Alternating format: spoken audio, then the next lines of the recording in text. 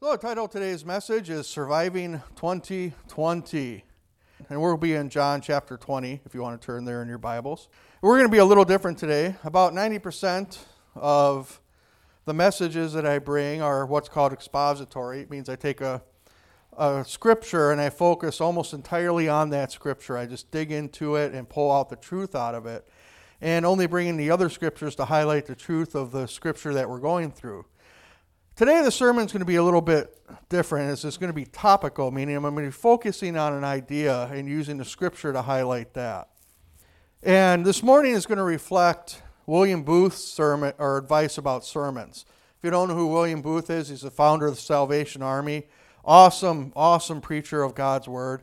He said, preach with the Bible in one hand and the latest newspaper in the other. Meaning use the Bible to explain exactly what is going on within the culture. So, let's dive in. This has been a week, hasn't it? It's been a very, very interesting week. It just seems like 2020 and joy is punching us in the gut. And the one thing that we may have thought would be somewhat normal this year has just kind of blown up in our face, hasn't it? I mean, Tuesday night, election night, I popped some popcorn, sat in my easy chair, watched the returns come in. We had voted absentee right before we left, just to make sure in case we didn't get back on time. And now I just wanted to see what the results were going to be. And I guess I was a little naive because I expected to be up late. Usually the returns and they're able to declare the winner, usually around 1 or 2 in the morning. I mean, we've been through elections dozens and dozens and dozens of times in our country. And really the only time that it ever got messed up was 2000. Remember that? Hanging Chads, Bush Gore, Florida. That went on for, 47 days or something like that. And we didn't know who the winner was until the Supreme Court stepped in and said, you have to do it this way, and that gave George Bush the presidency. Well, I have a feeling that the next few weeks are going to make the Bush-Gore situation look like a picnic. I think it's going to be a knife fight. It's going to be a down, dirty, drag-out brawl. There seems to be a lot of evidence of vote tampering, and I think it's going to turn into a very rough ride. In fact, I made a comment about it on social media, and I got tagged as spreading false information on Facebook, so I know I must be telling the truth. But right now, it's a full court press of trying to suppress any kind of truth. And you have the unholy trinity of the media, technology, and leftist political forces. They've all kind of united in an effort to suppress and possibly steal an election. Now, I don't know if that's what's happening, but I know it needs to be looked into. And I wish I had better news, but from what I see is going on right now, if this gets overturned and they give the presidency correctly to Donald Trump because he won the most votes, we will see civil unrest like we have never seen. We're going to see in the next few weeks a lot of fighting amongst family members even, who might have different opinions about what's going on, even church members.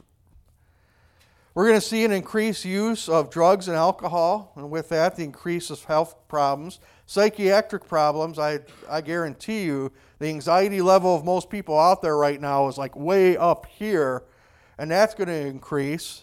And with that, the suicide rates. In fact, Jesus even predicted this in the last times. In Luke 21, he said that during the time leading up to his return, that it would get so bad that people's hearts would fail them for fear. And what this election has shown us is something that most of us knew deep down in our spirits. Our country is spiritually and critically ill. We've reaped what we've sown as a nation and giving into leftist demands to change our society into a twisted idea of what equality looks like. And I want to make a point, and I want to make it very clear. If you think I'm pushing for Donald Trump, I'm not. In the end, if America chose Joe Biden, I say amen. He's my president. It's not going to change who I am. still going to pray for him. I'm still going to do my best and pray for him, pray for Kamala Harris, and try to represent Jesus to those around me. What matters to me is how they got elected. That's what matters to me. If they got elected through a fair and impartial process, okay, that's what America chose. If they got it because a whole bunch of people got together and tried to steal it, that is whole another thing. For many people, it seems like the world has just gone crazy. I've seen people on social media, people I know even, it just seems like they're going crazy. There's no hope, and they're ready to have their doomsday bunker going. Well, the book of Ecclesiastes has a lot of wisdom in it. I just read it again this last week, and I encourage everybody to read that probably once a year. It was written by Solomon, who's next to Jesus was the wisest man who ever lived. And in the first chapter of Ecclesiastes, Solomon makes a statement that says, what was will be again. There is nothing new under the sun. We faced these kind of crises before. We'll face them again. And it should not affect how we live our lives before God. The Bible records a group of people who went through something very, very similar. This group of people had a charismatic leader that they thought was going to lead them into a new era of prosperity for their nation and for them in particular. This leader often spoke very harshly about his critics, calling them all kinds of pretty offensive names when you think about it. As this leader continued to rise in prominence, so did his opposition. This opposition did everything they could to destroy him. They spread rumors. They punished anyone who said they supported this leader. Publicly, they would ostracize them and even excommunicate them out of their churches. And despite all this leader continued to rise in popularity. He drew crowds that numbered into thousands. And it seemed like he was on the precipice of finally coming into the position that he was going for. And then suddenly, the forces of evil snatched it away in under 12 hours. Does this kind of sound like what we saw in our country this week? But in case you're thinking I'm speaking about President Trump, I'm not. I'm speaking about Jesus Christ. The people following him were his disciples. Suddenly, their leader had been struck down. Jesus went from being the most popular person amongst the masses in his country to being beaten, whipped, humiliated, and dying naked on a Roman cross. His disciples were now running for their lives as the same opposition that took out their leader was now gunning for them. They go into hiding, and that's where we find ourselves this morning in John chapter 20, starting in verse 19. On the evening of the first day of the week, when the disciples were together, with the doors locked for the fear of the Jews, Jesus came and stood among them and said, "Peace be with you." And after this, he showed him his hands and his side. The disciples were overjoyed when they saw the Lord. And Father God, I just ask that you take this section of your Scripture, you use it to change our hearts, change our minds, change our thinkings, and most importantly, to help us to walk with a sense of peace through this time. Father, I might just be preaching to myself right now, but I have a feeling that out there are a lot of people who have a lot of anxiety, a lot of anger, a lot of hostility. But I ask, Father, you just sweep all that away and let your peace rule in our lives during this time so that we can reflect Jesus Christ to this community. Father, I ask this in your name. Amen. Now, there are three things from this account in Scripture that I think can help us in this coming time that we're about to go through as a people. And I want to make one thing perfectly clear this morning. These three things I think are going to be very critical to surviving this time we're entering into. And I'm not talking so much about physical and mental survival as I'm talking about spiritual survival. Remember when I said that Jesus predicted during the end time that men's hearts will fail them for fear? Well, fear is the enemy's tool that he is going to use during this time to keep your eyes off of God and focused on your surroundings. So let's dig into this scripture. The first thing we see here in John chapter 20 is that Jesus stood among them. And that is the critical point right there. Let me illustrate this. During the Civil War, someone asked Abraham Lincoln if he thought God was on the side of the Union Army as they fought against the Confederacy. It was right before the Battle of Gettysburg. Abraham Lincoln replied, "Good sir, it does not matter to me one whit if God is on our side. What is of utmost importance to me is if we are on God's side."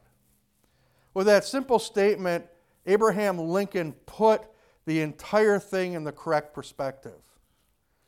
We don't do things and ask God to bless it. We follow what God is doing and serve Him in that time. And when I said it doesn't matter so much to me at this point who wins the election, I mean it. The Church of Jesus Christ grew the fastest under Nero, one of the most evil men who have ever lived and probably the most evil emperor that the Roman Empire ever put forth. So whoever is president of our country shouldn't affect us all that much. I mean, of course I have a preference, and we all have a preference, right? But that's what it is, it's a preference. My focus is more how they won the election. Was it fair and honest, or was it through deceit and trickery? Because one stands for righteousness and one does not. One stands for Jesus and one does not. And my whole focus is this: if I am standing with Jesus. Remember, put an eternal perspective on this. In 1 billion years, will it matter who won this election when we're in heaven? We won't even remember the name Donald Trump unless he's there with us. We won't remember the name Joe Biden, Kamala Harris, Mike Pence. We won't remember any of these people. So put it in eternal perspective. What will matter is if you stood with Jesus, you stood in His character, you stood in His love. And next we see that Jesus had something to say to them. He told them, "Peace be with you."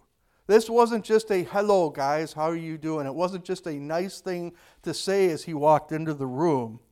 It was an exact description of what was going on in this moment. Peace be with you.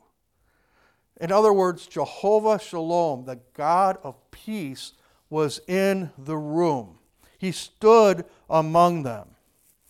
And that is why we want Jesus to be at the center of everything during this time.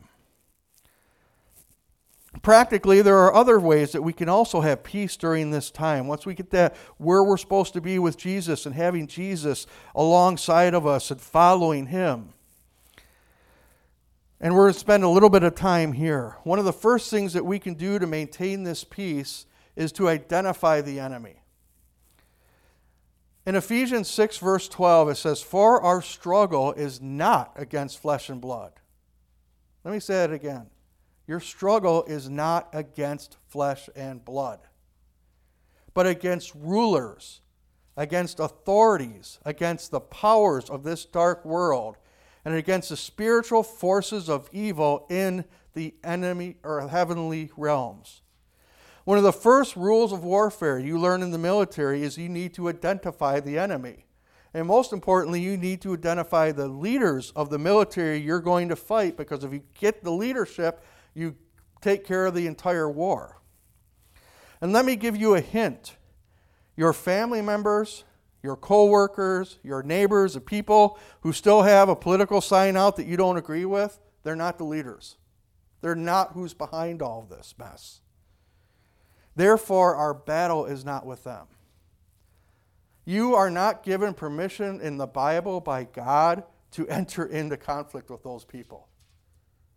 He tells you, go after the rulers, the authorities. And trust me, I know it's hard. We had a fire call last night.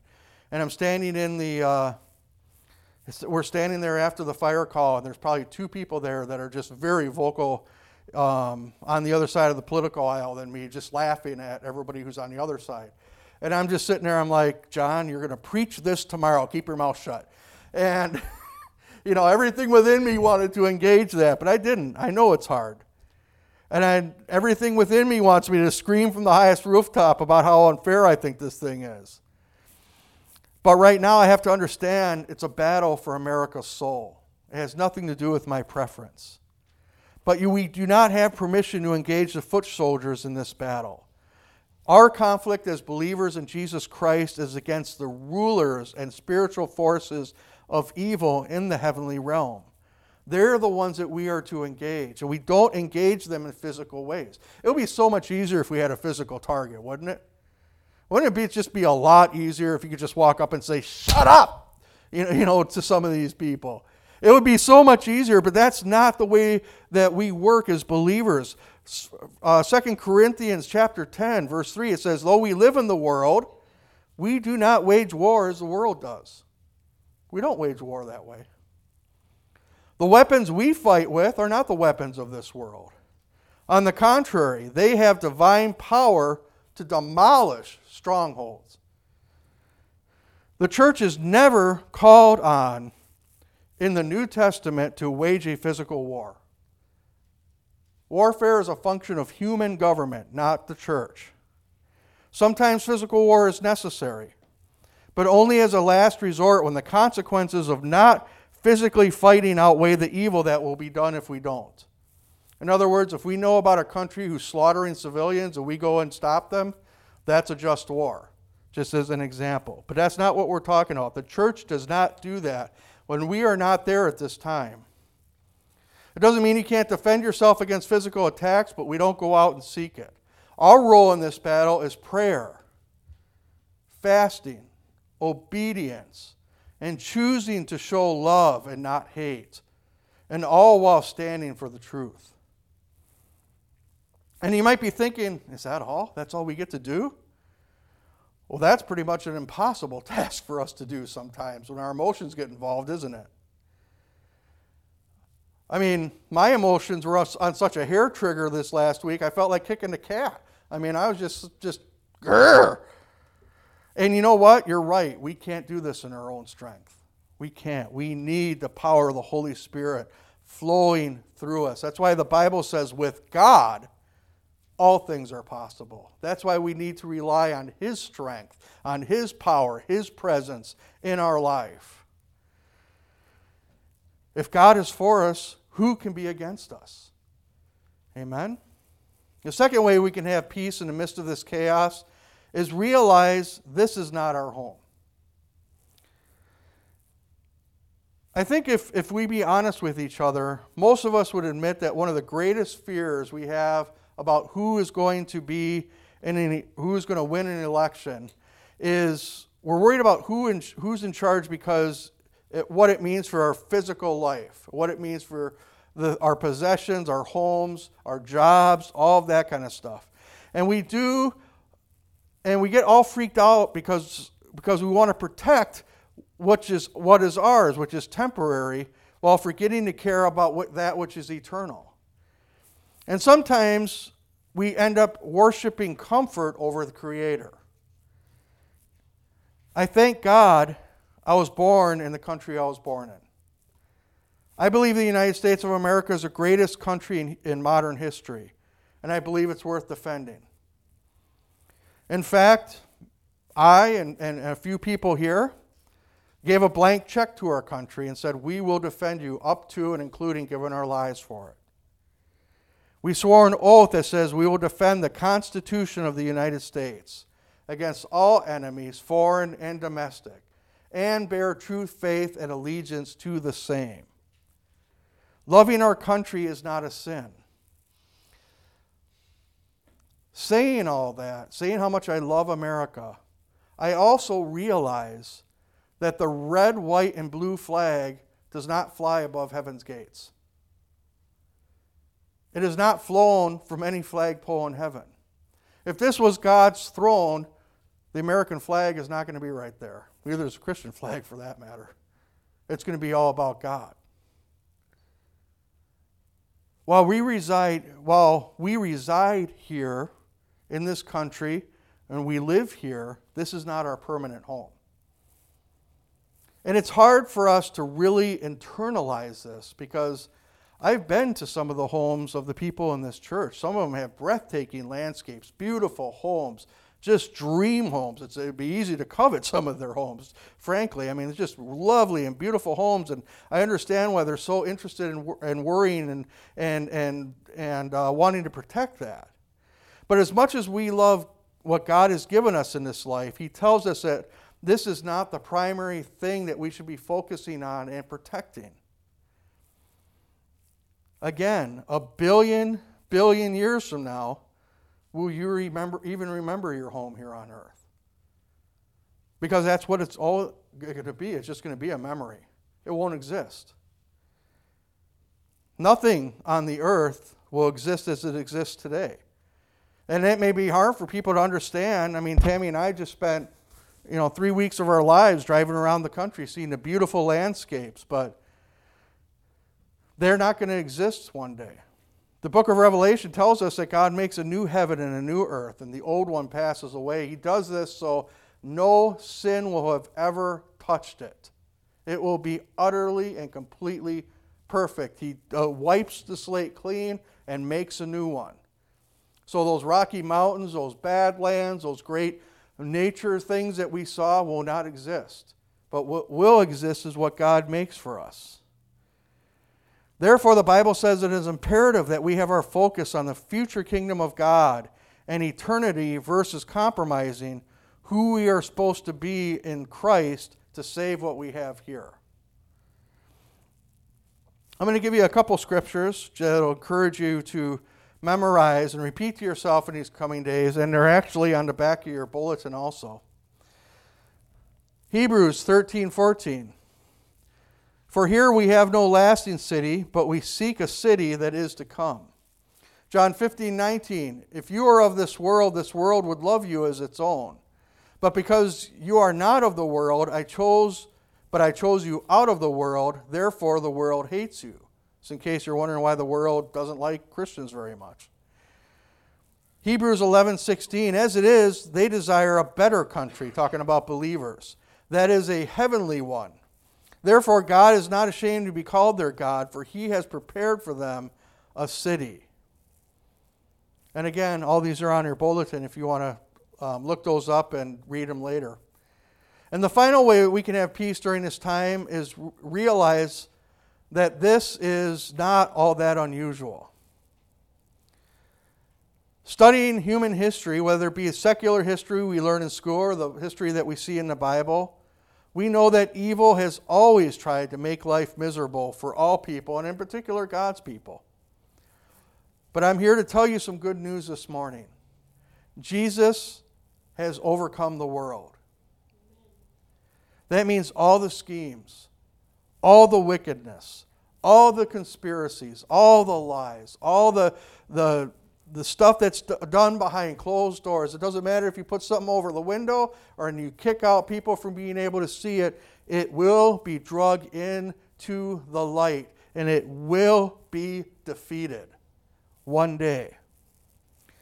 The Bible says that the devil is a roaring lion, going to and fro, looking for whom he may devour. Those who are in Jesus Christ, that lion, Jesus has gone and yanked every tooth out of its head and pulled its claws off. So right now, it's about as harmless as Garfield. The devil has no power to really hurt you in the physical or in the spiritual.